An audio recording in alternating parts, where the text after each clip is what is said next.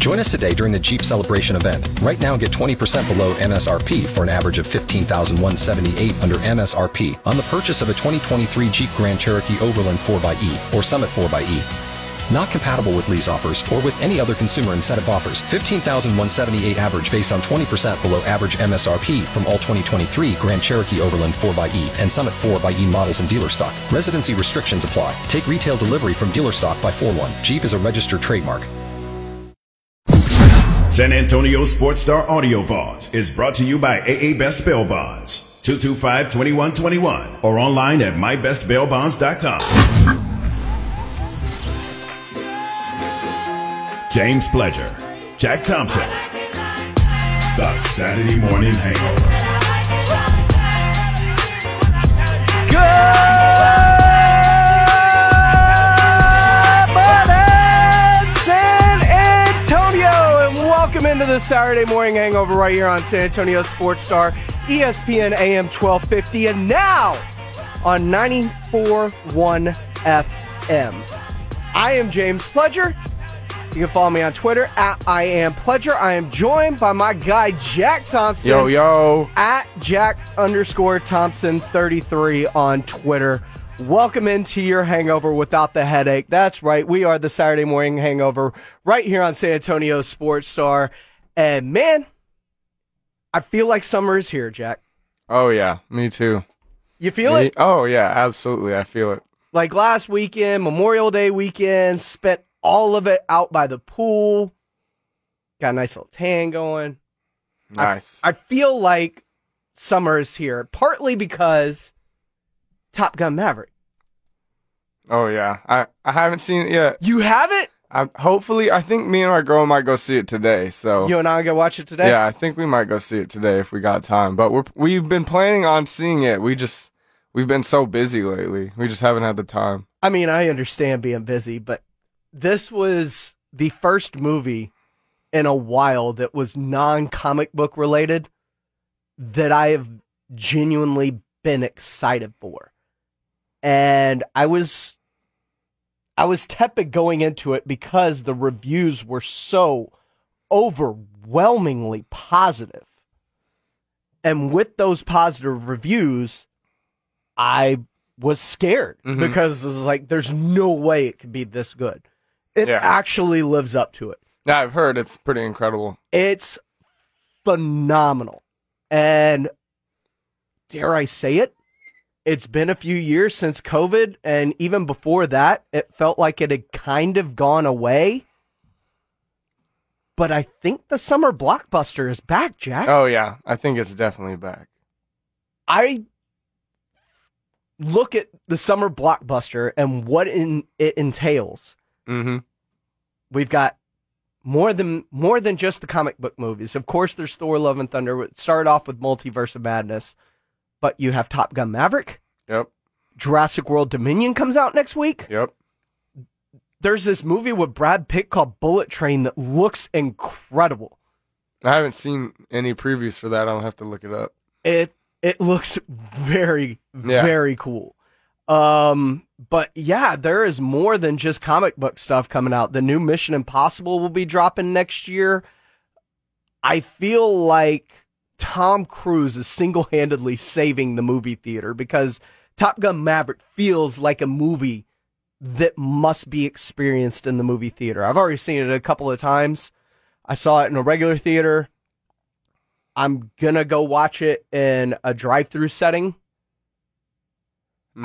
I want to see it in the D-box seats. Yeah. Like that's the one I'm most excited for is I want to go see it in the D-box seats. I saw it in IMAX. It was incredible. I want to catch this movie in every possible way I can. That's how good it is. Nice. Because I want to know the best possible surround sound for it. Yeah. Because it is that good. I wanted to see IMAX because I wanted to be immersed in the screen and the resolution. Mm-hmm. And now I want to catch it in D-box because I want that full immersion. Yeah. It's so good. I'm you excited. You and Anna need to see this. No, we're going to see it soon. We just haven't had the time to yet. I'm telling you, it is completely worth it. are a few movies, usually they're Marvel related, that I want to see multiple times in theater. And even the Marvel ones, there haven't been many that I've wanted to rewatch. There hasn't been that Endgame or Infinity War movie that's come out to where it's like, I need to see that multiple times. Spider-Man No Way Home, probably, that's about it in recent memory. But this is one of those movies where it's like, I can't get to the theater enough to see this. Wow. Because I guarantee you this is going to be a different experience in theaters than it will be when you bring it home. Oh, yeah. Like, once sure. it hits streaming, like, unless you've got just a kick-ass setup, it's not going to be the same. It's also been a huge week in sports. Of course, the NBA Finals started on Thursday. Yes, sir. Team of the Saturday morning hangover, baby. They're there, the baby. C's. The C's are there. We've been telling y'all. We called this matchup in the finals when the playoffs started. We did. We absolutely did. If you've been listening, you know both of us had the Warriors advancing out of the West, and both of us really like the Celtics in the East. Here we sit. And now the C's have a 1-0 lead, stealing home court already. Yeah. 12-point deficit going into the fourth. That series looked like, or that game looked like it was over heading into the fourth, and the C's exploded. 40-16 in that final frame. Just incredible. What are your takeaways from game one? My takeaways from game one, that Boston is just much more deep than the Warriors are. We thought the Warriors were pretty deep because of, how Kuminga had been playing, and then now they've got Iguodala who came back. Jordan Poole had been averaging 20 off the bench, stuff like that. But, man, you see Al Horford, Derek White, Grant Williams, these guys that aren't starting for the Celtics that just came out and were absolutely balling, playing nothing but meaningful minutes, especially Derek White and Al Horford. Those two, I mean, without the scoring of either one of them, I'm not sure that the Celtics win that game. So, yeah, it's going to be a good series. I'm excited. I think it's going to go a long way. I should have asked you this first. Who do you have winning this series? Celtics, man. Celtics. You got the C's? See, I still think it's the Warriors. Celtics. I love the C's. The C's are my team. Obviously, I'm repping the C's today. I even got the Pine Threes on. I've got my Celtics shorts. I got my Celtics shirt on.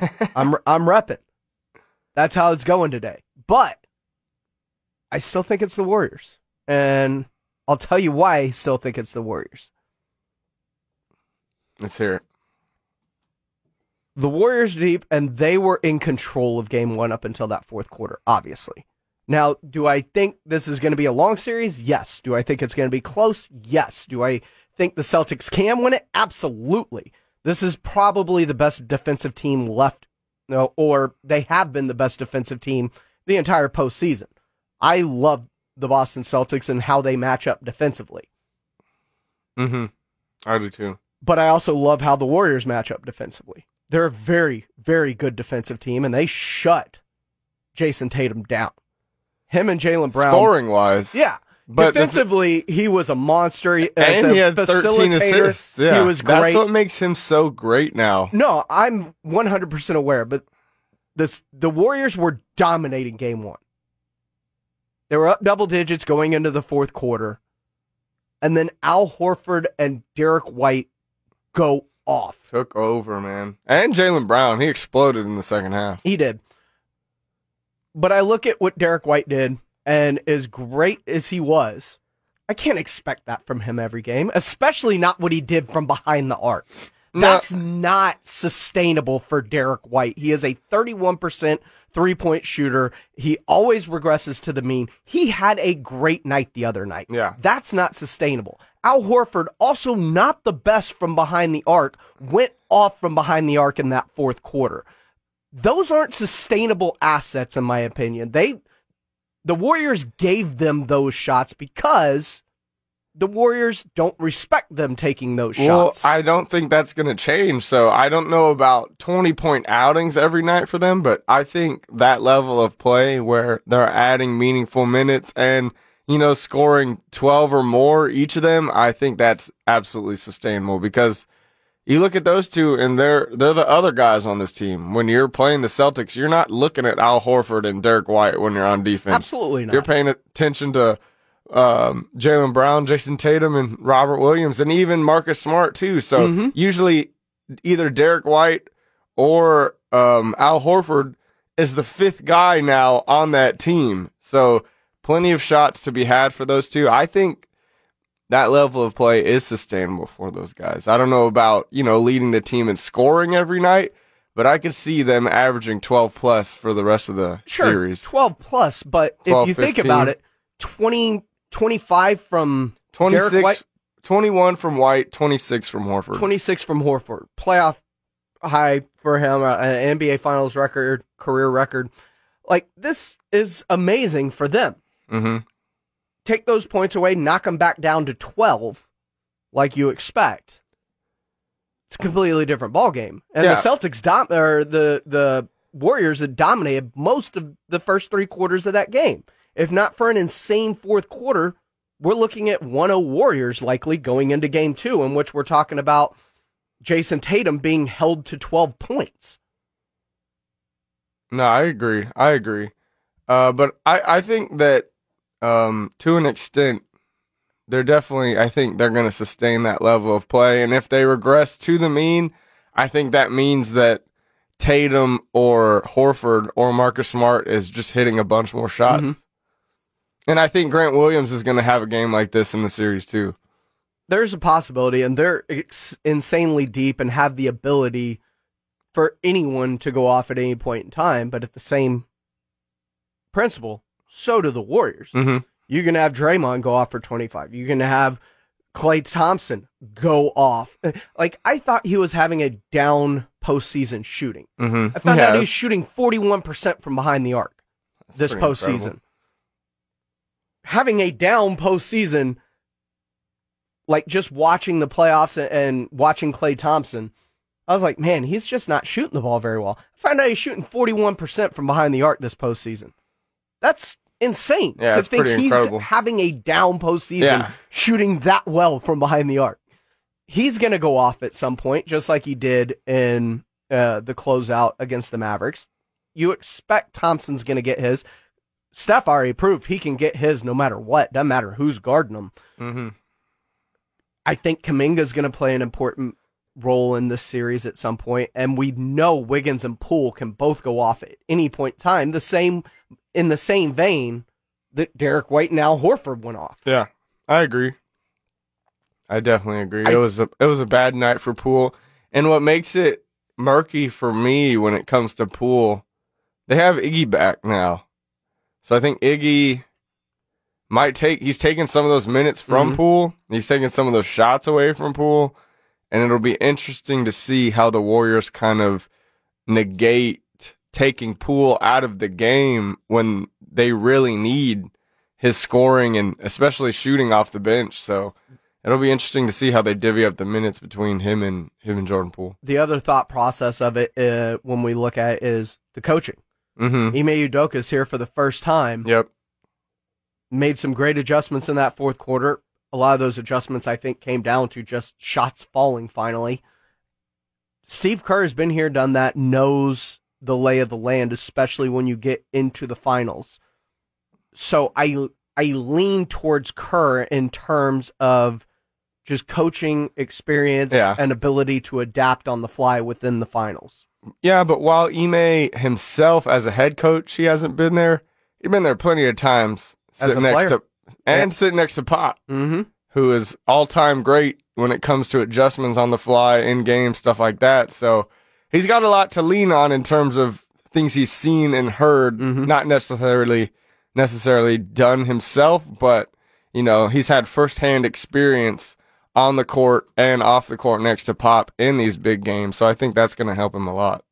He is Jack Thompson. You can follow him on Twitter at Jack_Thompson33. I am at I Am Pledger. You're locked into the Saturday morning hangover right here on San Antonio Sports Star, ESPN AM 1250, and now on 94.1 FM. When we come back, what's legal and what's not legal? Well, we had a lawyer try and explain things to us, and I think he's wrong. I think this man needs to go back to school. I think he's trying to win a court case, but he's losing public opinion, and that may be worse for his client than anything else. We'll tell you what we're talking about next, right here on the Saturday Morning Hangover on San Antonio Sports Star, ESPN AM 1250 and 94.1 FM. Listen to us on that. It's so much richer, fuller, thicker. I sound taller. Jack is as handsome as he is in person, comes across even handsomer on 94.1. I mean, it is just the best possible way. Plus, you don't got to worry about losing us anymore. Nope. Comfort, Utopia, Divine, all around Wherever San Antonio. you're at, we're right there with you. San Marcos, we got you covered. We got you. We are on the biggest stick possible. But we're going to try and break down some legalese coming up next here on the Saturday Morning Hangover.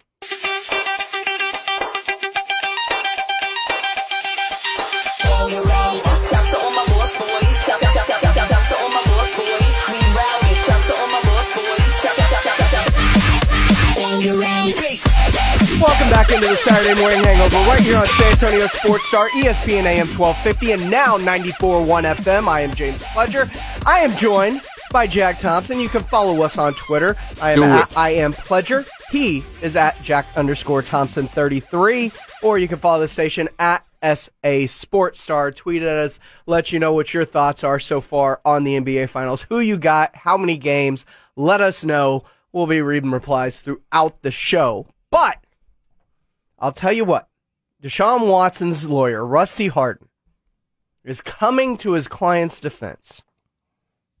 Deshaun Watson picked up a couple of new cases this week in terms of civil lawsuits against him. It was at 22 for over a year now, it feels like. And after Real Sports, a couple more have come forward, pushing the number up to 24 lawsuits against him, citing the Real Sports, the women going out and the bravery that they show, giving them the confidence to come forward, as well as the fact that Deshaun Watson, in his press conference, when introduced after being traded to the Cleveland Browns, still says he has no regrets about anything that happened. So this has caused a couple more women to come forward. Yeah. And Deshaun has maintained his innocence throughout all of this. Mm-hmm. And Rusty Hardin, the lawyer for Deshaun Watson, on Payne and Pendergast yesterday morning at Sports Radio 610 in Houston, says Deshaun Watson legally has done nothing wrong. I don't know how many men are out there now that have had a massage that perhaps occasionally there was a happy ending. All right? Maybe there's nobody in your listening audience that ever happened to. I do want to point out, if it has happened, it's not a crime. Okay? Unless you are paying somebody extra or so to give you some type of sexual activity, it's not a crime. And so at the end of the day, that's another thing that would affect conduct. Doing something or saying something or being a way that makes you uncomfortable is not a crime. Not a crime. Hey, not a crime. You heard it. That's a lawyer. Making someone uncomfortable, not a crime. It's a man who knows the law, okay? Not a crime. Legal loopholes, I like to call them. Oh, my God, man. That's your lawyer? That's your lawyer. You better run and hide. That is your lawyer coming to your defense on national radio after Lord. two more step forward. Oh, Lord. I look at this and you can say it's not a crime. Would Robert Kraft beg to differ? I think there's a lot of people that would beg to differ. Because I do believe the law was involved with that one. I find this incredibly difficult because they're trying to come to the defense that these things happened, it wasn't paid for, and it wasn't forced. Like, these were just things that happened during the course of the massage. And sometimes it was accidental, sometimes it was two consenting adults.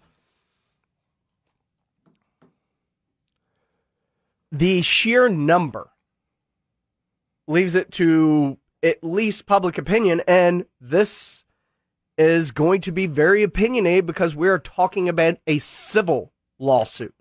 You're not talking about beyond the shadow of a doubt evidence. You're talking about a preponderance of evidence, 51-49. Yeah. That's all you have to have in the minds of the people trying a case like this is a barely this much percentile, 1%, I believe that something bad happened. And because of that,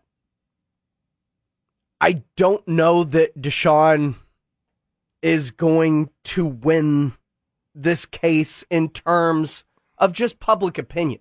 Because it looks like he's actively out looking for things that, while it may have been consenting in some cases, just because of the sheer number of things that he was looking for, this is a lot that say that it was not consenting across the board. Yeah.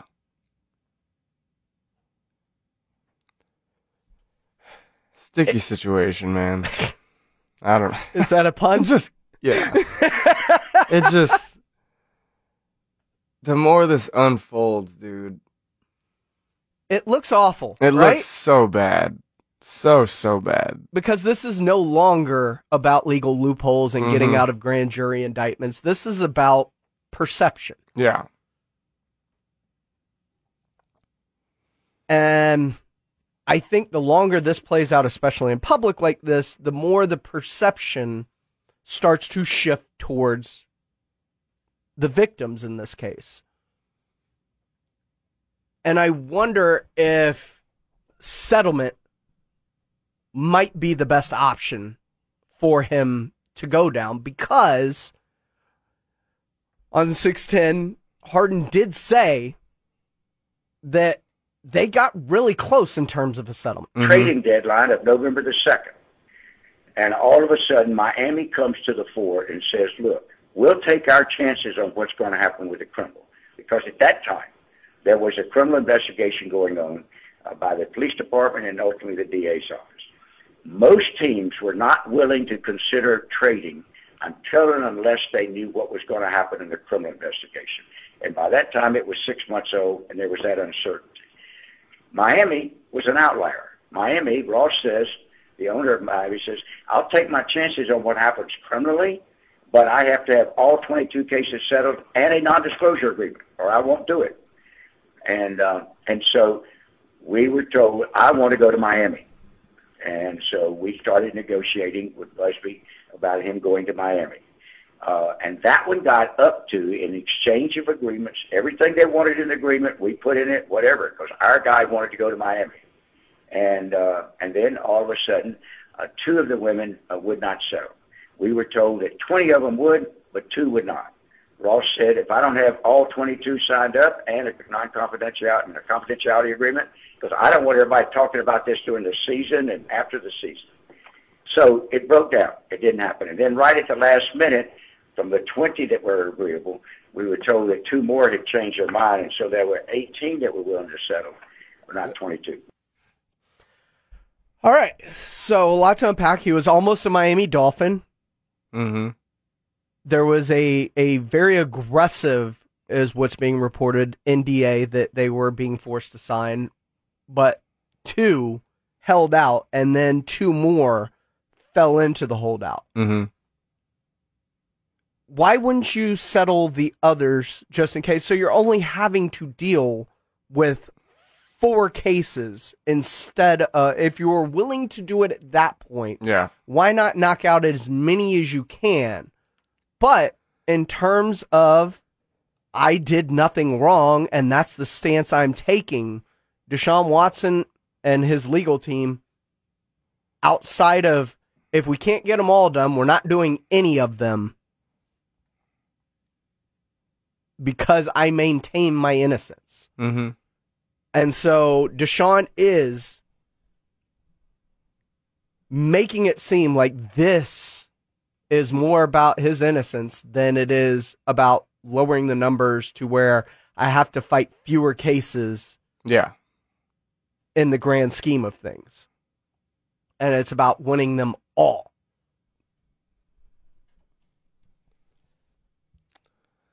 Yeah. Dude, I don't know. You would think he would have taken that road. It feels like 4 is an easier fight than 22 now 4. But he's just so intent on maintaining, like you said, his innocence and all of this, when clearly it lies somewhere much, much closer to the middle in which there is no innocence.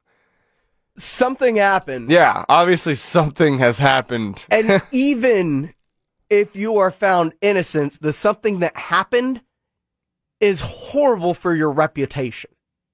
If that's what you're trying to preserve, is a reputation, because he was the squeaky clean pillar within the community in Houston. Regardless of how this case turns out, that facade is shattered. Yeah. Because you were at worst, not at worst, but at best, excuse me, looking for things of ill repute. Right? Mm-hmm. You are sexually trying to elicit things with multiple women over the course of, the past year during COVID. And who knows how long that happened even before that, right? Mm-hmm. So it is, if this is about a pursuit of defamation against your character, it's a tough road that it feels like to win for him, because regardless of it, your character has been shattered in terms of that white knight that we all thought you were prior to all of these allegations coming to light.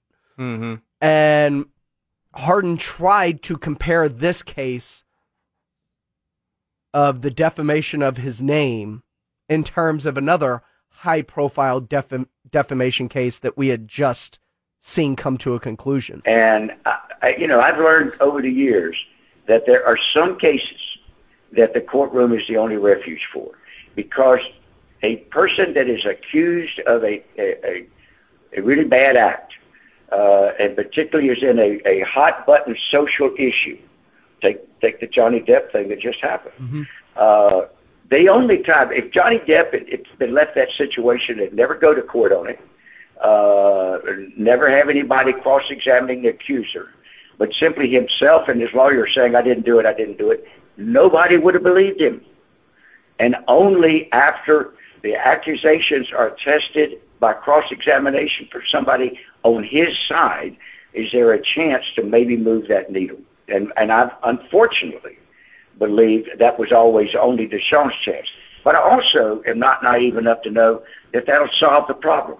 The truth is, over the years, I've encountered a number of these types of cases. As Rusty Hardin on Sports Radio 610 with Payne and Pendergast yesterday morning, he is right in terms of having their day in court, in terms of being able to cross-examine these women in front of a jury to bring out the truth of the matter, whether they are being honest with what they're portraying happened to them. Mm-hmm. Correct? Yeah. So this is something that they do feel that they need to take to court. We know that's not going to happen. Both sides have agreed this wouldn't happen during the football season.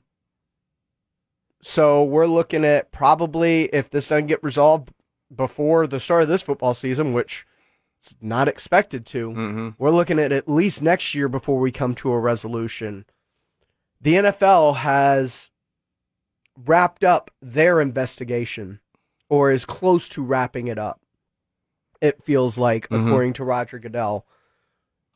Do we see the NFL come to a decision before this thing comes to an end? And if so, what do you think that decision is? Because in light of what Hardin said in terms of getting a massage and how that massage may end.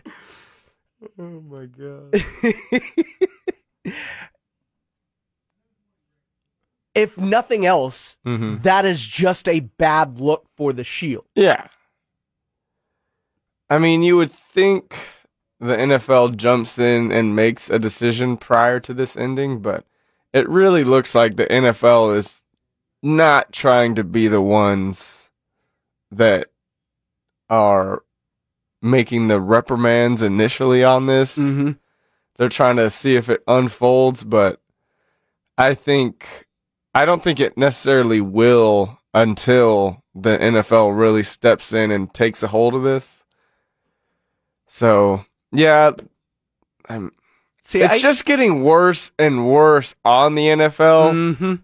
So the pressure's just going to amount more and more, and eventually they're just going to, for just saving face for as little as they can on this situation, that they're going to have to step in and make some sort of decision on what's going to happen to this guy, because, I mean, as of right now, he can play. So As of right now. Yeah, so with everything going on and everything being said, it doesn't matter.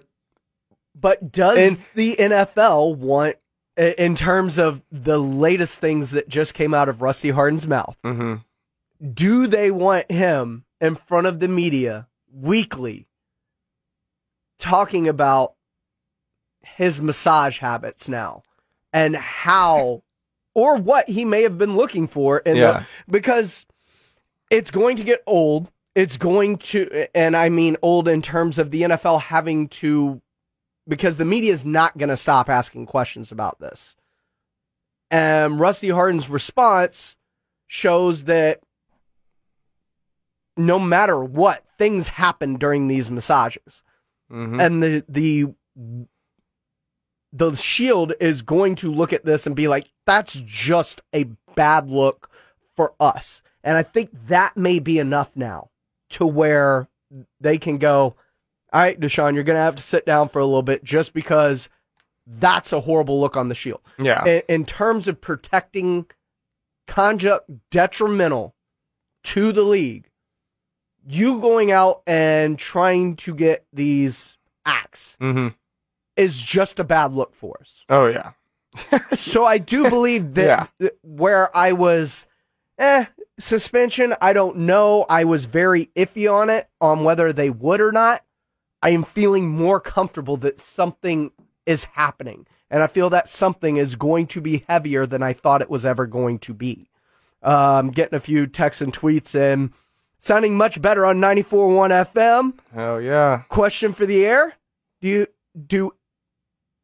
you have any difference in the Watson case being a Texans fan versus a sports on-air show host?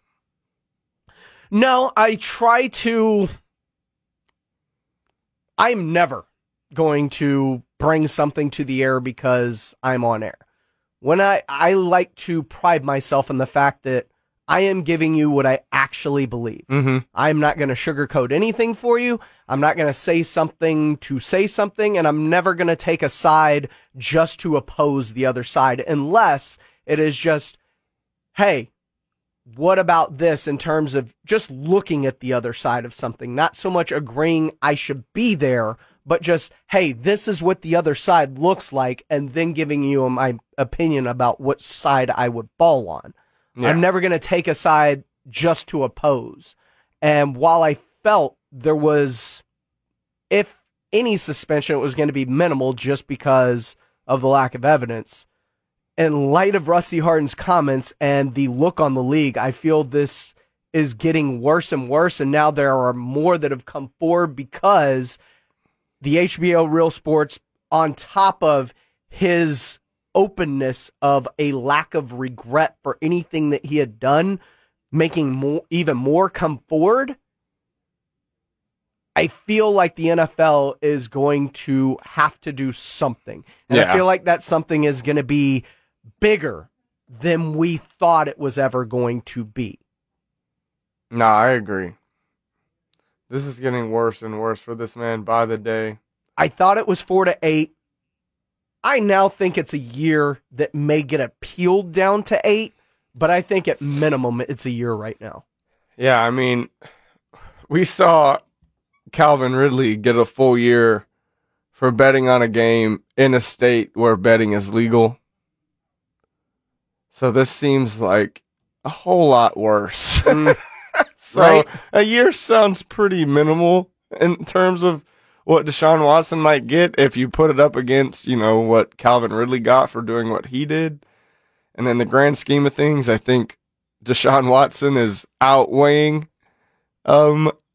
Ridley on the justice scale here. Bit, right? So I think his punishment might have to be worse if that's what you gave Ridley. He is Jack Thompson. Follow him on Twitter at Jack_Thompson33. I am at I Am Pledger. You can follow the station at SA Sports Star. Keep tweeting at us the way DLP did, as he said, I Am Pledger at Deshaun Watson's lawyer after more women came forth at SA Sports Star, and it is just that Simpsons lawyer just freaking out as more women pop out from behind a door, and he just runs away screaming. When we come back, though, college football is getting wild, and it could be one incredible season coming forth in college football, especially in the SEC, and that doesn't even have Texas or OU there yet. We'll talk about how things are playing out in the Southeastern Conference, what to look forward to both this year and when Texas and OU finally make their dive into the deep end of the pool. We'll talk about that next right here on the Saturday Morning Hangover on San Antonio Sports Star, ESPN AM 1250, and now on 94.1 FM.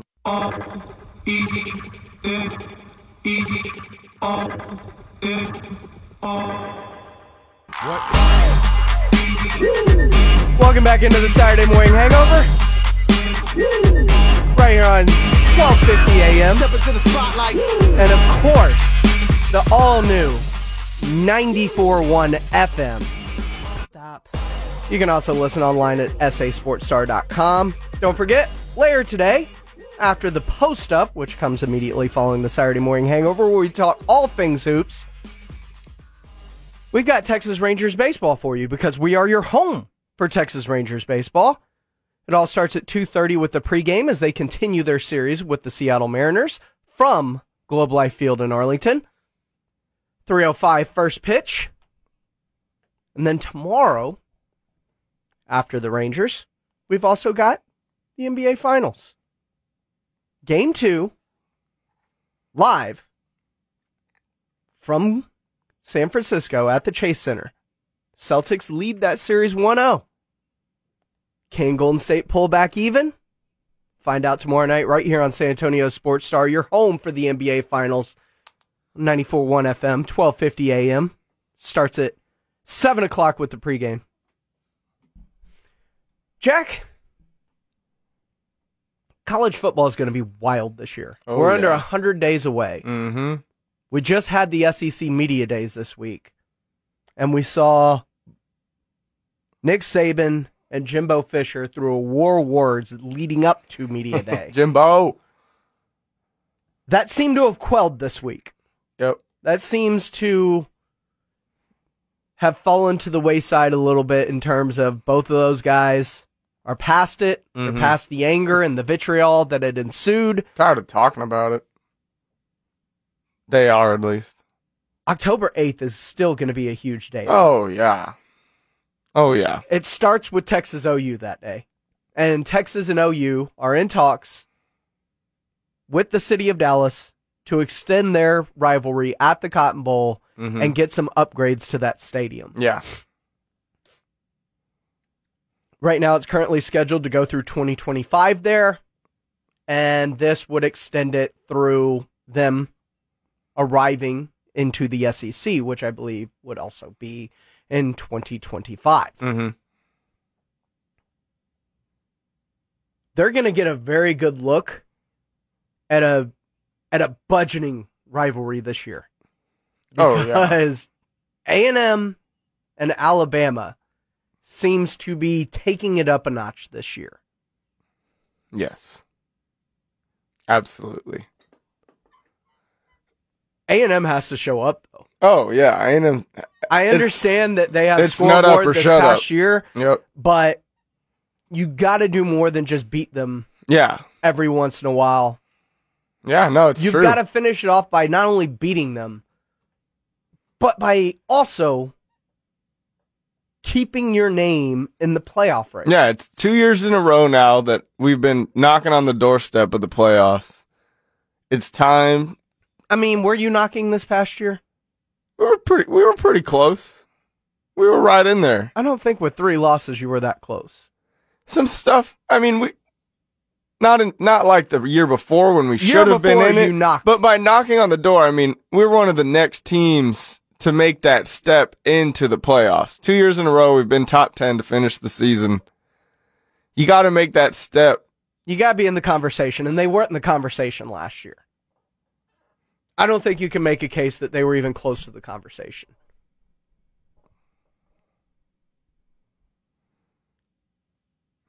I don't know. But still, what I'm saying is 2 years in a row, you're right there outside looking in. You get the number 1 recruiting class. You've got key returners on both sides of the ball.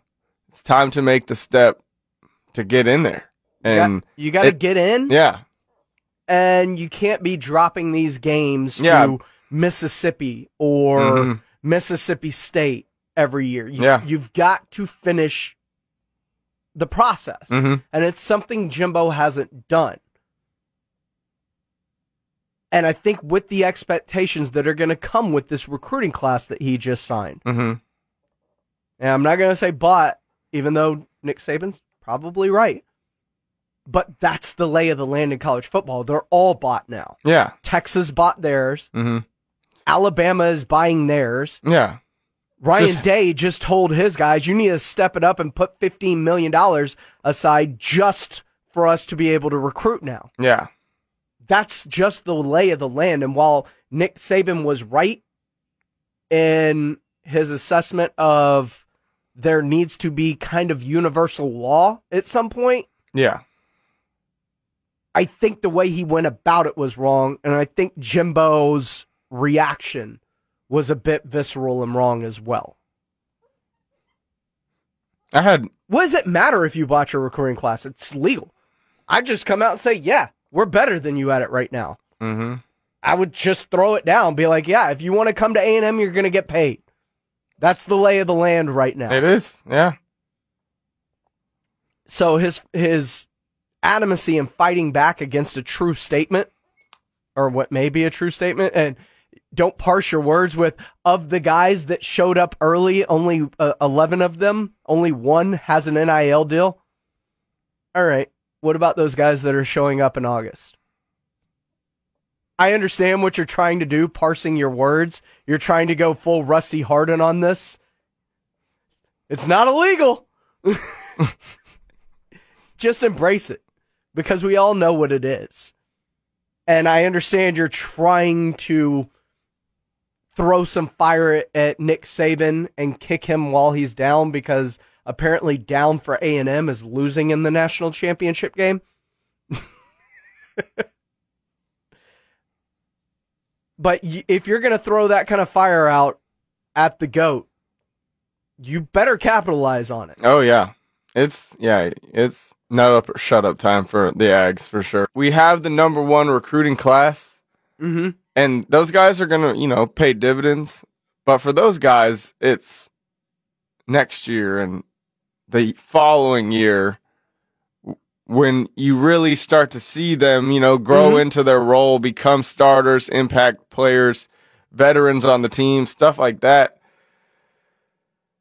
So this was kind of ill-advised, because you're putting a lot of pressure on those freshmen to come in right away and just be absolute monsters and take over the SEC, which, there are some kids who are able to do so, but majority, there's a huge physicality, athleticism, and learning curve that comes to SEC football. So you're adding a lot of pressure to this, freshman class to come in and just absolutely dominate the SEC, which is, a tad far-fetched when you think about it in the grand scheme of things. This recruiting class officially puts Jimbo Fisher on the hot seat, does it not? I think his seat starts to get warm, but when you got a $98 million buyout... No, I'm not saying like he's fired at the end of the year if he doesn't capitalize, but there have to be massive strides towards whether you're in the... you got to make the college football playoff within the next few years, I believe. Absolutely. Within the next 2 to 3 years. Absolutely, yeah. That timeline I just laid out, you absolutely have to.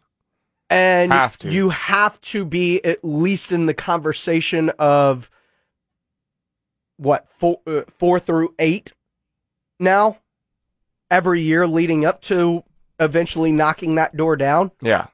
Like, you can't have a year where you're outside the top 10 and you need 15 teams to lose going into the final weekend. No, you have to be knocking on the door all year. You have to be in the when people from week 2 on are talking about playoff teams. You got to be in the top 8. A&M has to be in that conversation all year. Yeah, without a doubt. Without a doubt.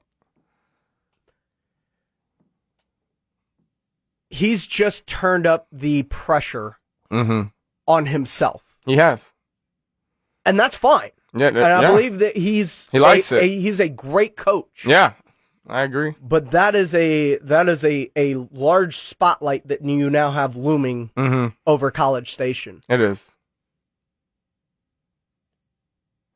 I'm here for it, though.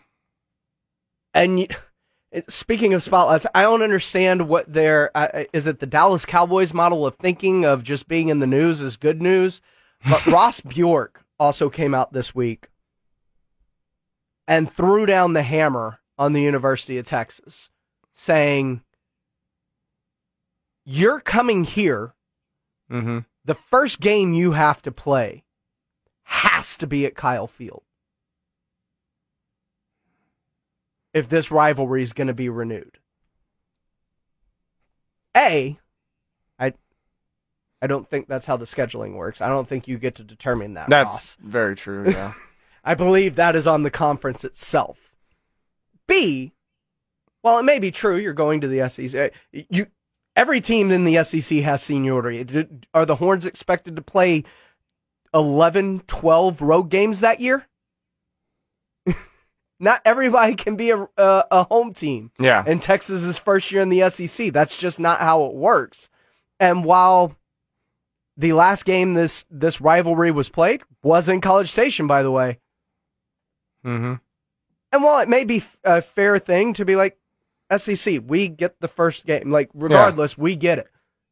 If you just tell this to the SEC behind closed doors, and the schedule eventually comes out in 3 to 5 years, people would just look at it and go, yeah, that's fair. Makes sense. But by throwing out this sweeping declaration, now you've just made this a huger deal than it has to be, and there's going to be pushback that probably never would have existed if not you coming out and being so vocal about it. I mean, I don't understand the reasoning for it more other than little brother syndrome. I don't really. You're trying to establish a dominance by basically whizzing on something and calling it yours. Yeah, I mean, I fall somewhere in the middle with that. I'm all for, coming out, talking your talk for sure. UT would... I'm about talking your talk. You can't say that UT wouldn't do the same exact thing if we were flipped. You know UT would say the same thing. Yeah, they 100% would. They 100% would. So it's not a big deal either way. I mean, yeah, he could have done it behind closed doors. But, UT fans are always calling us scared to play them. So, y'all want to play us? Come to the best come to the best stadium in the SEC where we got 120,000 SEC Ags screaming at you, so you can see what the SEC is really about. I mean, we've seen it. It's different now. It's not different. like we haven't seen it before. It's different now. It's so much different. Kyle Field is way bigger now than the last time the UT was there. A couple of things coming in at you, Roach. Can't compare Ridley and Watson. Ridley actually violated league rules that compromised the integrity of the league. Watson hadn't been convicted or proven guilty of anything. Never will be outside of public opinion. Yes, but when you're talking about the shield itself and the look, they had no problem reprimanding Robert Kraft for something that seems equal to, if not worse, in the grand scheme of things. So, with the barometer of Robert Kraft in place, I do believe that there is at least precedence now for the league to say, nope, this is not a good look for any of us. You have to go away for a while. Also says recruiting salary cap for the NCAA. I'd be fine with that. Yeah. It would allow teams to be able to spend equally for the most part. It's just always going to be different because state to state taxes and everything are so much different. So. It is. Gerardo Montez says, at Jack_Thompson33, at I Am Pledger, at SA Sports Star. With Watson and more cases coming up against him, I think he'll get suspended for the full season.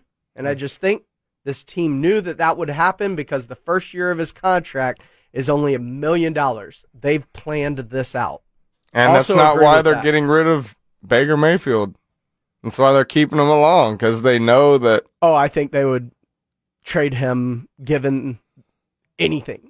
They want to get rid of him. They're okay with Jacoby Brissett, which is why they signed Jacoby Brissett, being Deshaun Watson's backup. This is more so about not getting what they feel is value for the former number 1 overall pick. Well, and his contract is a lot. He is Jack Thompson. I am James Pledger. You're locked into the Saturday Morning Hangover. NBA Finals. Is it over? History says it may be. We'll talk about it next right here on the Saturday Morning Hangover. San Antonio Sports Star, ESPN AM 1250, and now on 94.1 FM.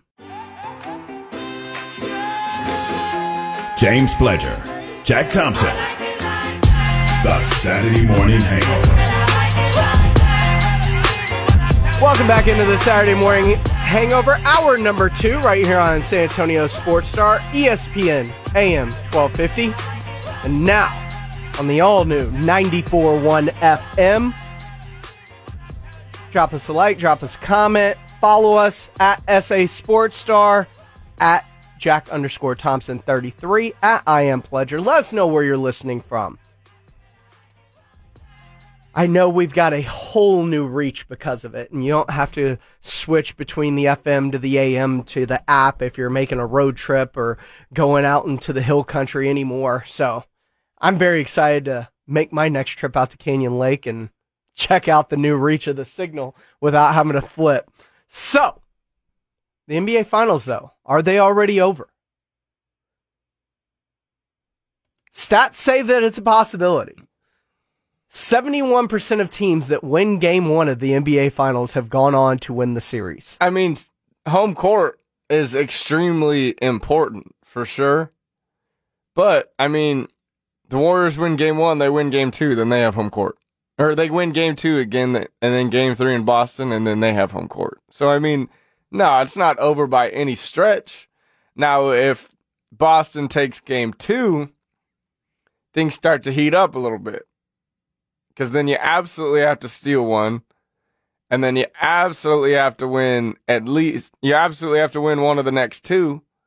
So things definitely heat up if Boston can steal another one, but no, it's not over by any stretch right now. I know the stats kind of say otherwise, but it's not over. So, with that in mind, between the stats and now the importance of not dropping both games at home, because I'm sure that those numbers go up exponentially. Yes.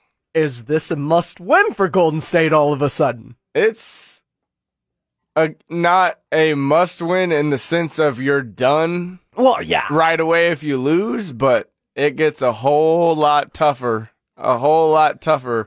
to win 4 out of the next 5. Going into TD Garden's not going to be easy after this. And winning 4 of the next 5 is a lot harder. While the Chase Center is a beautiful new arena, it's not Roracle, man. Nah, it's not. It's not the same. It's not. What does Golden State have to do in order to make sure they at least get a split at home? Because we've talked about the importance of Game 2 now, which you can catch right here on San Antonio Sports Star, ESPN AM 1250 and 103.3, 94.1 FM. I knew that was going to happen at some point. But what do they have to do to turn the tide? Because they did what they wanted to in terms of holding Jason Tatum in check. Yeah.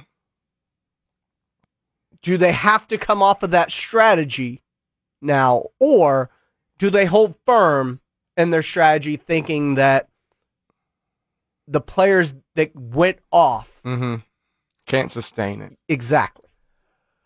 Well, first of all, I think you still are trying to make other players besides Jason Tatum beat you for sure. I think that the Warriors definitely have to extend their defense out and kind of run guys off the 3-point line, because literally the Celtics can go 5 guys on the court that can hit threes. Yeah. But I think also what the Celtics need to figure out is what they're doing with their bench lineup. And I think while Andre Iguodala has played some fantastic NBA basketball in his time, I think I'm playing Kuminga instead of him. Okay. Bigger, more athletic, can maybe not, doesn't know the nuances of NBA defense like Iguodala might, but he's a great defender, Kuminga, for his age. And when Kuminga's on the court off the bench with Jordan Poole, that means Jordan Poole has the ball in his hand a lot more. I noticed when Iguodala was coming off the bench with Poole, Iguodala had the ball in his hands a lot. He was, starting offense, playing that point forward kind of guy. The ball stuck. Yeah, ball sticks with him. And that in turn only let Jordan Poole, he only scored 9 points. So they really have to figure out what they're doing with their bench lineup and how they can get Jordan Poole going off the bench. Because if they cannot, they will not win. Because we haven't seen a game, I can't think of a game all playoffs in which the Splash Brothers were the Splash Brothers. And they completely dominated, won a game by themselves. Game 6 against the Mavericks, the closeout? Did they both go off in that one? I believe so. Okay, then they've had one game. This is one game. Yeah. We haven't seen full Splash Brothers consistent like we were used to seeing pre-injuries. And when you've got 2 players in your starting lineup, and Kevon Looney and Draymond Green, who don't score, who only scored 8 points combined in the first game, you have to have that scoring off the bench. And since Clay and Steph can't do it every night, you have to negate that with Wiggins and Poole going off for 15 plus. And if they're both not doing that, it gets really, really tough for the Warriors, because then you're throwing everything at Steph because those guys aren't hitting everything. Would Gary Payton II's return I don't know, because sway things in any way? Because they have Iguodala. I don't know how much they're going to they would even play Gary Payton.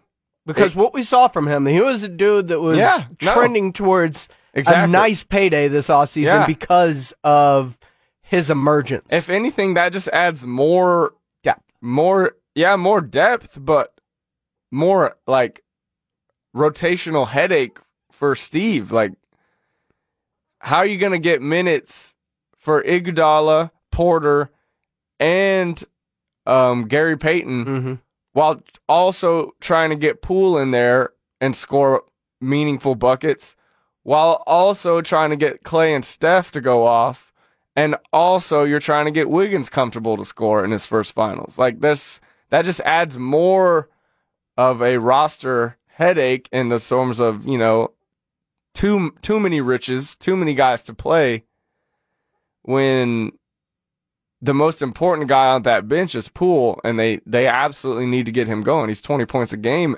in the playoffs, and last night he only had 9. So, what did you see from Boston defensively in game one that really lended that fourth quarter explosion that we saw? Because Steph was limited after that first half. Well, what's scary about Boston is they can outdo the Warriors in what they do best, and that's going small. When the Warriors go small with Draymond at the 5, well, hell, we'll put Horford at the 5, or we'll put, you know, Grant Williams at the 5. Even Robert Williams can run the small ball 5. So they can just outdo what the Warriors do best, because they can go small, but it's a big small. I mean, you've got... It's a physical small. It's a physical small, but it's big, too. I mean, you've got Derek White, Mark Smart. That's 6'4", both of them. Then you go in Jalen 6'8", Jason Tatum 6'10", and then Rob Williams 6'10", Grant Williams 6'8", Horford 6'10". The Warriors, when they go small, Draymond Green's what, 6'7"? 6'7", 6'8". Yeah, they don't have a guy above 6'7", 6'8" on that, you know, small ball lineup. So they're being outsmalled by a bigger, smaller lineup. So they're in a more physical smaller lineup. Much lineup. more physical for sure. Much more physical. Can switch everything. And I mean, that's just where the Celtics' downfall is, because they can't switch everything. Steph can't guard everybody. Dre can guard most people. Clay can guard most people. Wiggins can guard most people, but they're just being outdone in what they do best. So I'm really interested to see what Kerr implements in this next one to get Poole going immediately off the bench, to take, you know, pressure off of Steph down the stretch, because he was immaculate in that first half. And then nobody was hitting shots, and they threw everything at Steph, and he cooled off, and they couldn't compete. So I'm interested to see how he can sustain Steph through the full game, how he can get Poole going off the jump, and how he can combat going small and being better at it than the Celtics, when that's what they do best as well. Game 2 is, of course, tomorrow night. You can catch it right here on San Antonio Sports Star, ESPN AM 1250, and now 94.1 FM. Got a nice little tweet earlier this week once we made the flip to FM, and they heard the game that night. It was like, 94.1 sounds so much better. You can hear the sneakers on the court. The sound is so deep. So awesome to hear things like that. Celtics, of course, leading the series 1-0. Game 2 from San Francisco, Sunday night at 7. It all starts right here at 6 o'clock with the pregame on your home for the NBA Finals, San Antonio Sports Star. Jack, I want to ask you more about the coaches within this series, because there are some deep ties to the San Antonio Spurs when we talk about Steve Kerr, Ime Udoka, and take it even further than that. How deep does it go? We'll talk about it next right here on the San Antonio Sports Star, ESPN AM 1250, and now on 94.1 FM.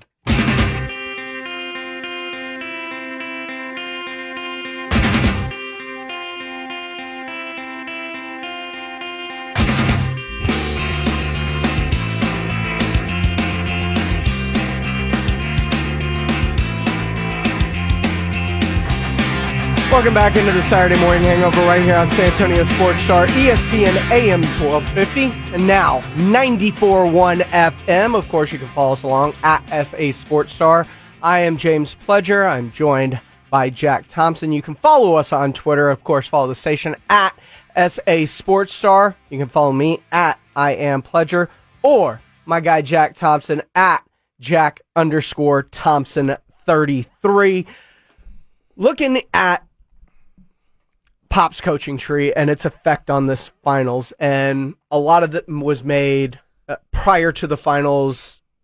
Adam Silver had kind of his state of the NBA address ahead of game 1 of the finals on Thursday, and talked a lot about with Darvin Ham getting the Lakers job, diversity hirings within the NBA, and out of nowhere promptly mentions Spurs head coach Greg Popovich. Thank you, Greg Popovich.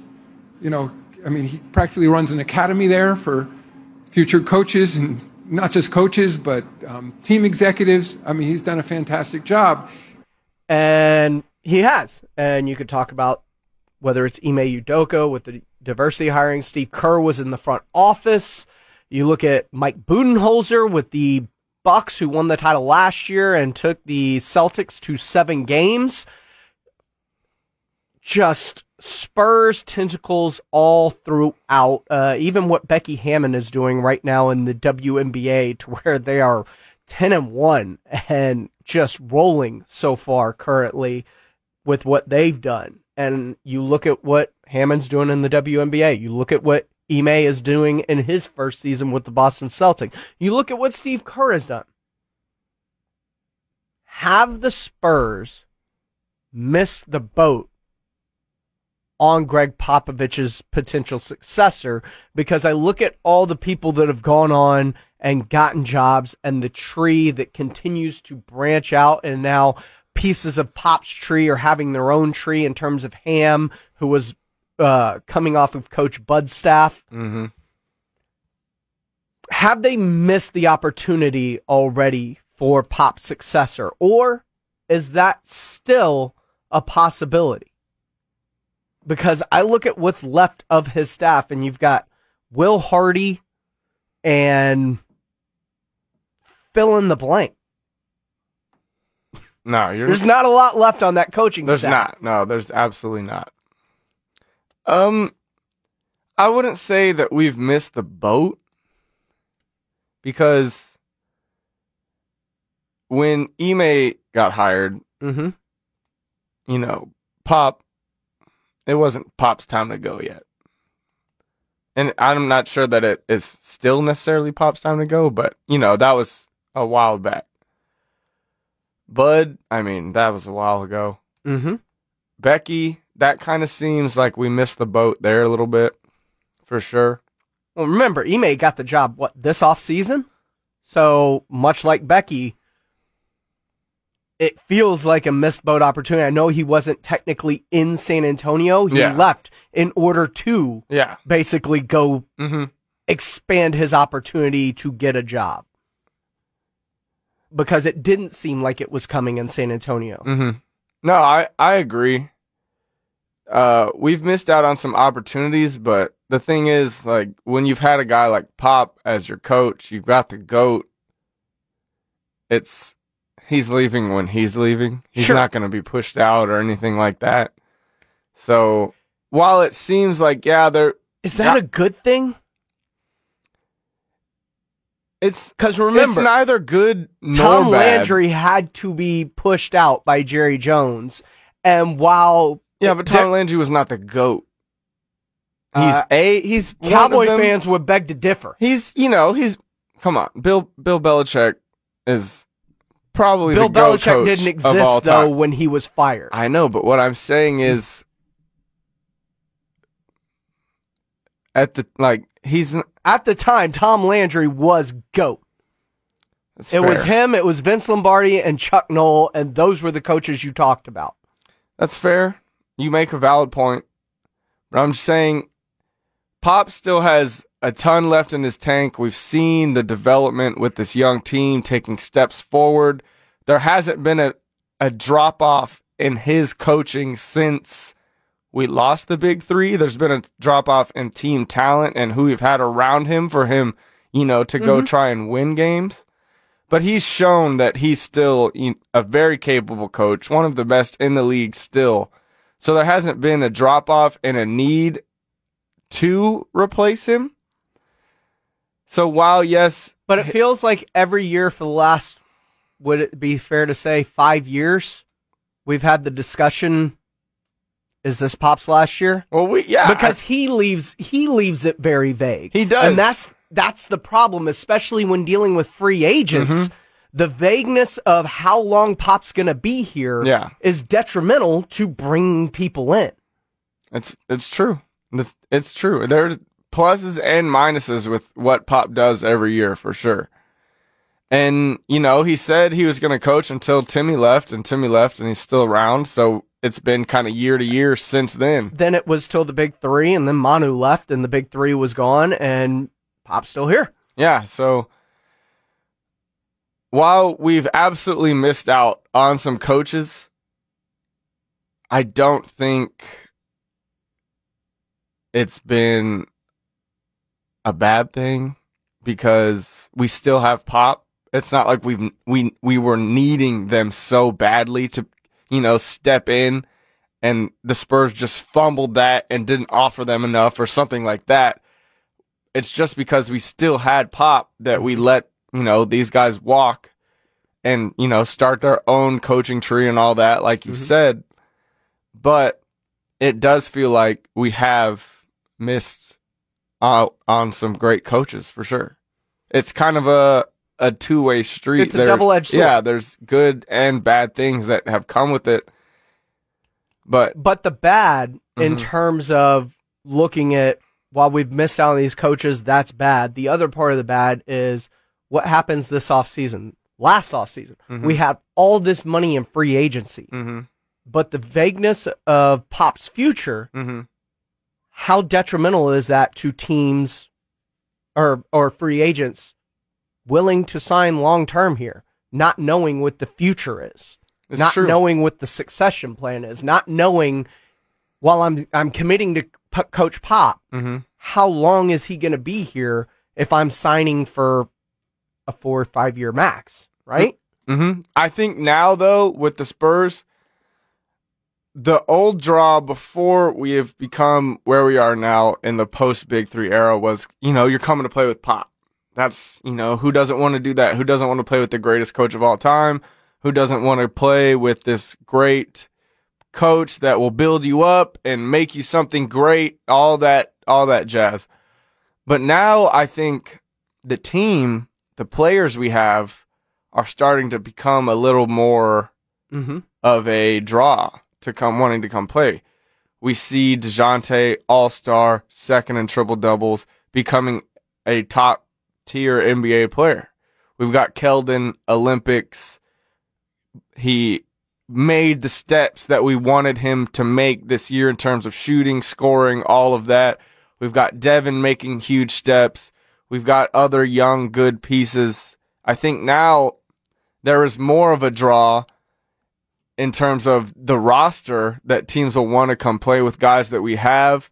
The Spurs organization has been changing year to year under Brian Wright and becoming more, social media savvy, I guess, in terms of, guys can now go out and have their own brands, do their own podcasts, do interviews, all this type of stuff. I think the Spurs organization as a whole, not just Pop, has become more of a draw to players wanting to come in. Getting some messages coming in, and I was going to bring this up. Manu is a part of the Spurs, very vaguely defined role as to what he does. How would you feel about Manu? I would love for Manu to be the coach. I don't know if... Would you? That's his thing right now. I don't want him to just step in and be the head coach. He definitely needs some time on the bench next to Pop, learning the ropes, but eventually, I would not be opposed. I still have a lot of my eggs in the Jay Wright basket, and I still think that that's imminently on the table. There's also a lot of rumors around, Bill Self. We've seen Quinn Snyder rumors start to bubble up recently. So Another message, Bruce Bowen's coaching high school in the city. God, no. I agree. God, no. I had to throw it out there. No. I find Manu difficult because of something your father said yesterday. While I love him and think he very well could be a great head coach, great players usually aren't great coaches because the expectation is do what I did.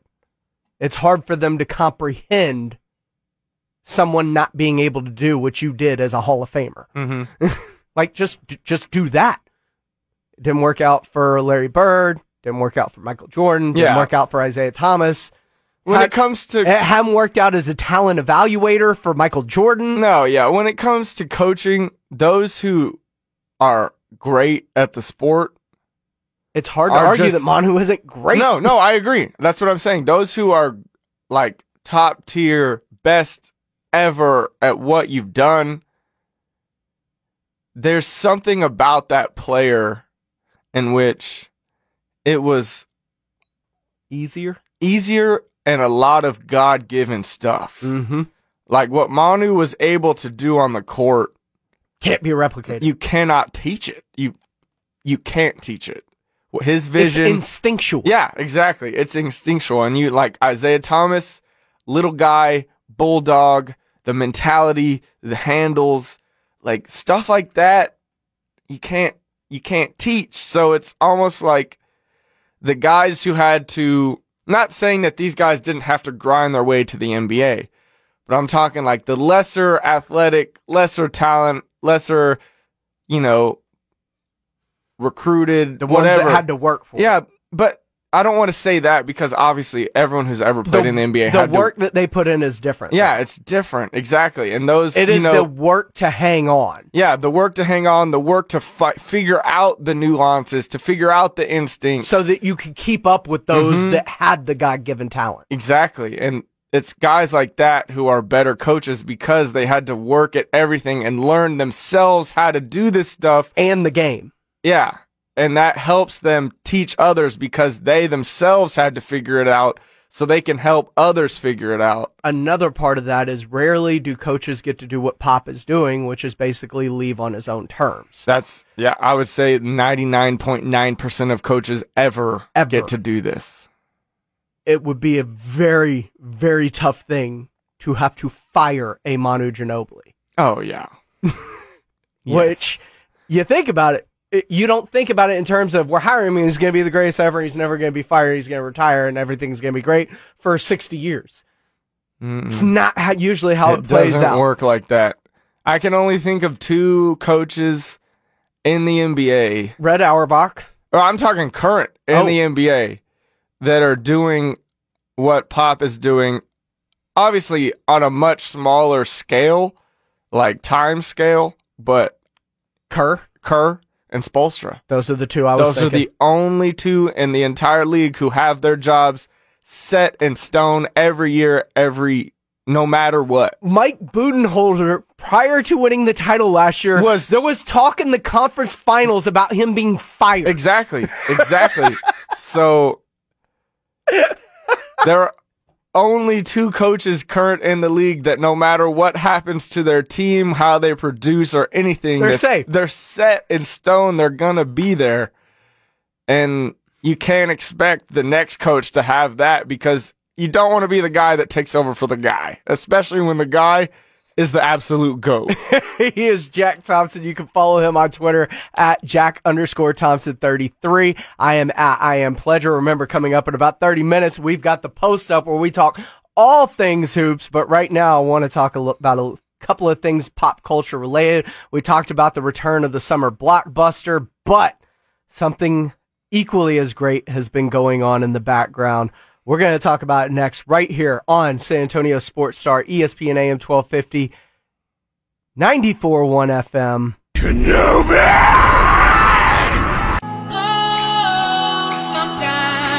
I get a feeling, get a feeling that I never had before. I get a feeling, Welcome back into the Saturday morning hangover right here on San Antonio Sports Star, ESPN AM 1250 and 103.3. Jesus, I did it again. 94.1 FM. 94.1, baby. Still got to finish unpacking, unwrapping, taking the plastic off of stuff. I talked about the summer blockbuster being back earlier. Top Gun, Bullet Train, Thor: Love and Thunder, Jurassic World Dominion. So many things that are coming out that are forcing us to get back into the theaters after a couple of years of not being in theaters, and reasons to go to the theater again. And it's been incredible. And one of the things not in theaters that has been incredible so far, as we're now 2 weeks into it, 3 episodes into it, has been Obi-Wan Kenobi on Disney+. I am in on this series. Oh, yeah. I am fully in on this series. Super in. I don't think there's a whole lot of spoilers to have to try and avoid with this. It's been pretty straightforward. I don't think that anything like major can be kind of ruined so far through 3 episodes. But seeing how he's kind of disconnected from the Force and become a shell of the person people remember him as, and being forced back into things, bringing the Inquisitors into the mix, and holy cow, Darth bleeping Vader. Dude, Prime Vader. Prime Vader. Like what we saw in the hallway scene at the end of Rogue One, this is that, and it almost feels like it's amped up on steroids. The scene in the last episode where he is just walking down the village, just annihilating villagers left and right with the Force. Bro, that was some shocking stuff. They are proving why he was terrified. Like, you don't you don't survive Vader. No. There are no prisoners with Vader. Even if you're on the side of the Empire, if you don't, like, produce, bye-bye. It was crazy. And then the first meeting, just the sadisticness of how he handled people is incredibly well done, to where, all right, I get it. I understand why he was probably one of the most feared beings in the entire galaxy. Yeah, man, that's something else.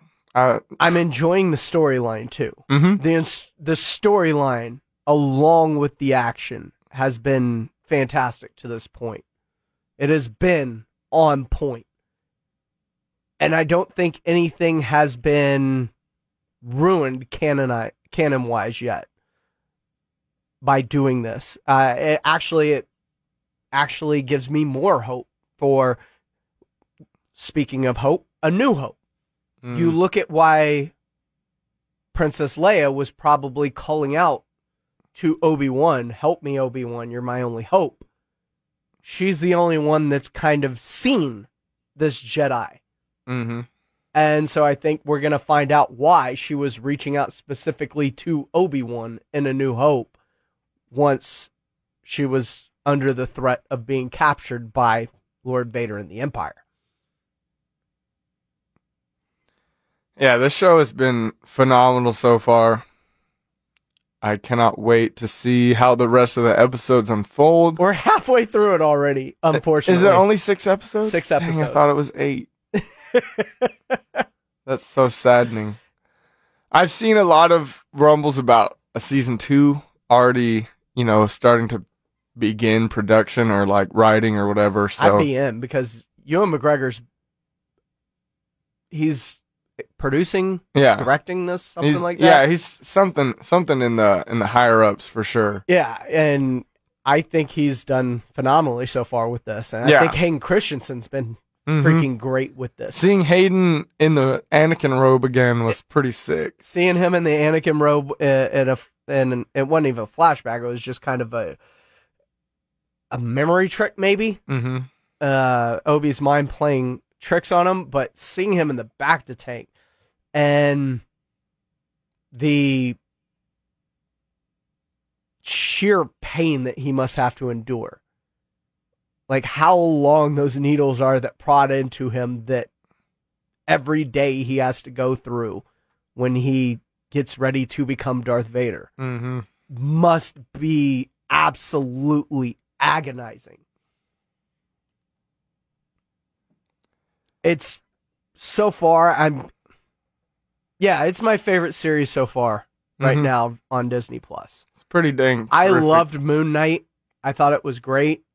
I will watch Miss Marvel when it drops next week, but right now it's Obi-Wan and everything else. Mandalorian season 2 was pretty good. Book of Fett was okay.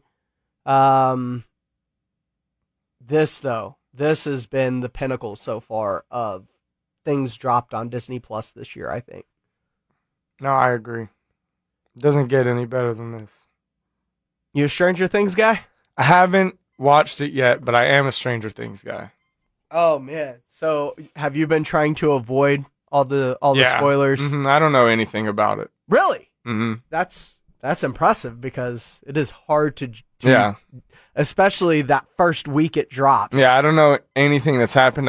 All I know is that it's scary. It's a lot darker. Yeah. It's definitely going to be worth a watch. I would tear into that probably after watching Top Gun Maverick. Yeah, absolutely. Absolutely. I think you've got the time to be able to do both because Volume 2 drops July 1st, I think, if I remember correctly, of Season 4. So you actually have a chance to be able to kind of blow through Stranger Things and then jump right into the next season here within the next few months. But we're going to put a bow on the show, get you ready for the post-up as the NBA Finals. We've got some college basketball news that's coming down the pipe, lots of transfers in the portal, who's made themselves better. What are we looking at in terms of college basketball next year? I'll tell you this morning I was sitting in my bathroom getting ready for the show. I started thinking about the Final Four this past season because I was reminiscing about, our show that we did for the Sweet 16 when it was here in San Antonio down at Pinkerton's Barbecue, right? Yeah. Down at Hoop City. It was a lot of fun. Oh, yeah. I remember the U of H Villanova game, and I was trying to remember the Final Four in its entirety. I remember two teams, and they're the two teams that were knocked out in the Final Four. I can't remember the Final Four, or the championship game. I can't remember who played each other or who even won the title already. And we talked about how great of a Final Four that was, and I'm having such a rough time remembering it. Well, it was Houston, North Carolina. It's North Carolina, Duke, right? Villanova. Yeah, and it wasn't Houston. Houston. No, went down it was Kansas. It was Kansas, Nova, Duke, North Carolina. And it was Kansas, North Carolina in the final. Okay. And both of those teams North Carolina is bringing back everybody. Yeah, it was just I had such a tough time remembering who was in the finals, and I for the life of me couldn't understand it because we talked about how great of a Final Four it was. And the fact that I can only remember two teams and the fact that Villanova was kind of went down easily because of the injury that had happened previously to get to the Final Four in the closing minutes of that Elite Eight game. Yeah. I couldn't remember it for whatever reason, and it bothered me. I knew you'd remember. Yeah. It's what I do. It's just, for the life of me, I just couldn't. And I don't know why, because it was especially Duke, North Carolina. Yeah. Like, that was it. That was it. This is going to be another great college basketball season, man. We had so many players at the deadline go back. Drew Timme back at Gonzaga again. Good for him. Oh, yeah.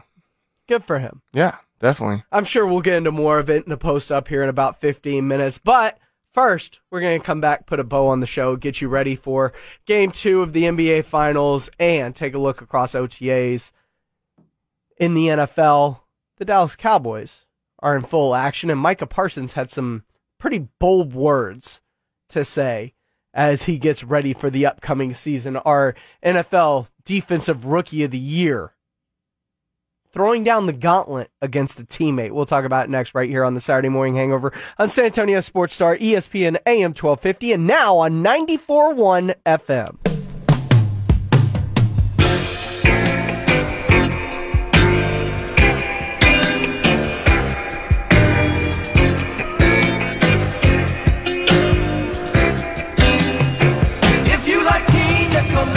Welcome back into your hangover without the headache. That's right. We are the Saturday Morning Hangover right here on San Antonio Sports Star, ESPN AM 1250, and now on 94.1 FM.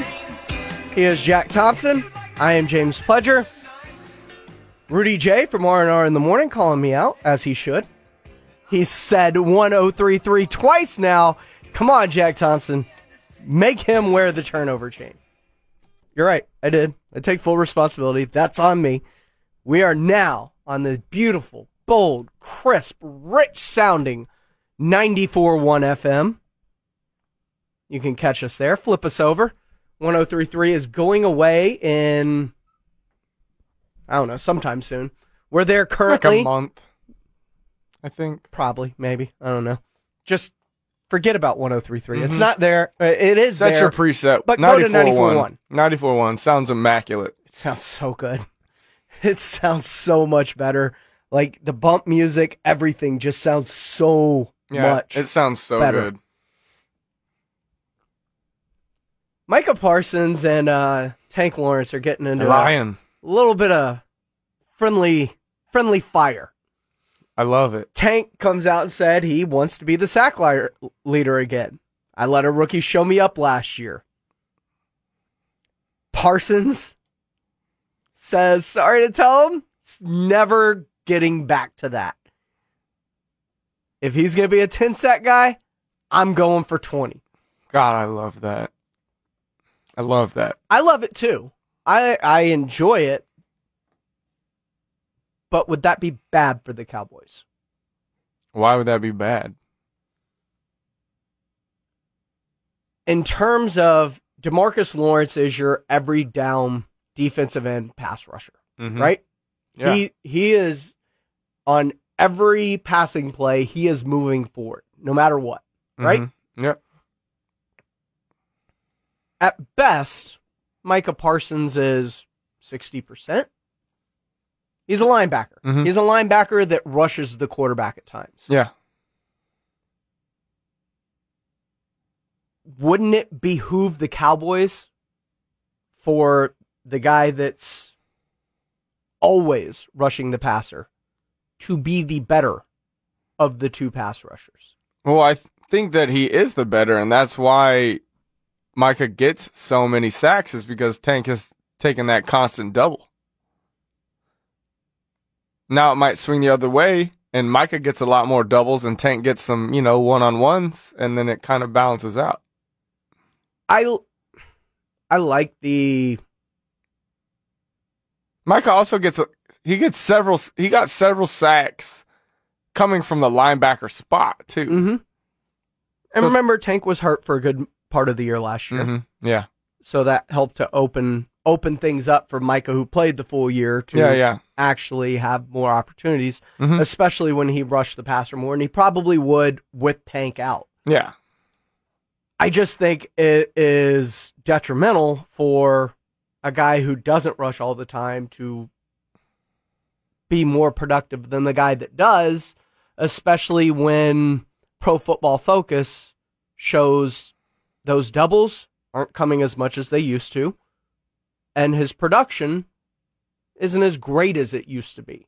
We've seen him take steps backwards in recent years, and a lot of that's due to injury and age and other things that go on, which is one of the reasons he was an actual candidate to be released this offseason, to end up saving money, and instead it turned out to be Amari Cooper, not DeMarcus Lawrence, that ended up getting that, as Tank ended up restructuring his deal, spreading that money out over a couple of years for them. I would like to see him be the Tank that he was, but we haven't really seen that Tank since he signed that extension. Mm-hmm. But I do believe if he goes back to being that guy and being more productive and commanding more attention and actually getting more pressure, that it's greater for the success of this defense all around. I agree, for sure. And I'm excited to see a healthy Tank and a healthy Micah both line up at, pass rush. That's going to be tough to stop. Yeah. In terms of as great as Micah Parsons is, I would prefer Tank to be the dominant rusher in terms of it only helps everything else out. If Micah's the more dominant rusher, I don't know if it helps out the same way as if Tank is more dominant, just because of the attention that Tank can command. Because, like I said, Micah's not always rushing, so when he's not rushing, that attention isn't always going to be focused on him. Mm-hmm. No, I agree. Tank definitely needs to show out and, show who he used to be a couple seasons ago, why we signed him to that big deal. Because I don't think you can expect what you got from Trayvon Diggs for a second season. I mean, getting that many picks again is going to be... It's unsustainable. Yeah. But but the good thing is he got so many picks, and yet there's still a lot of holes in his coverage technique, so he can get a lot better still. There's still a lot more room to grow for Diggs. I see it as what I want to see between Mike and Tank is it being kind of like a game by game basis. Mm-hmm. Like who's gonna dominate on this game? Mm-hmm. Not necessarily like last year. It was like, all right, how many sacks is Micah? When's Micah's sack coming this game? When is he gonna get there? When is he gonna get there? I want it to be like a double thing. Like who's gonna get there? Which one's getting there first? Yeah, who's getting there first this game, and who's gonna continue to dominate? I think that's what this really is gonna breed, and I can't wait to see that. He is Jack Thompson. Follow him on Twitter at Jack_Thompson33. I am at I Am Pledger. You've been locked into the Saturday Morning Hangover right here on the all-new 94.1 FM. Go ahead, just put that in your presets. That's the station you need to worry about. We're also on 1250 if you need us. But 94.1 FM. We got this whole new, brand new, beautiful sounding signal. Go find it. Listen to us there, because coming up next, we got everything hoops for you on the post up right here on San Antonio Sports Star, ESPN AM 1250, 94.1 FM.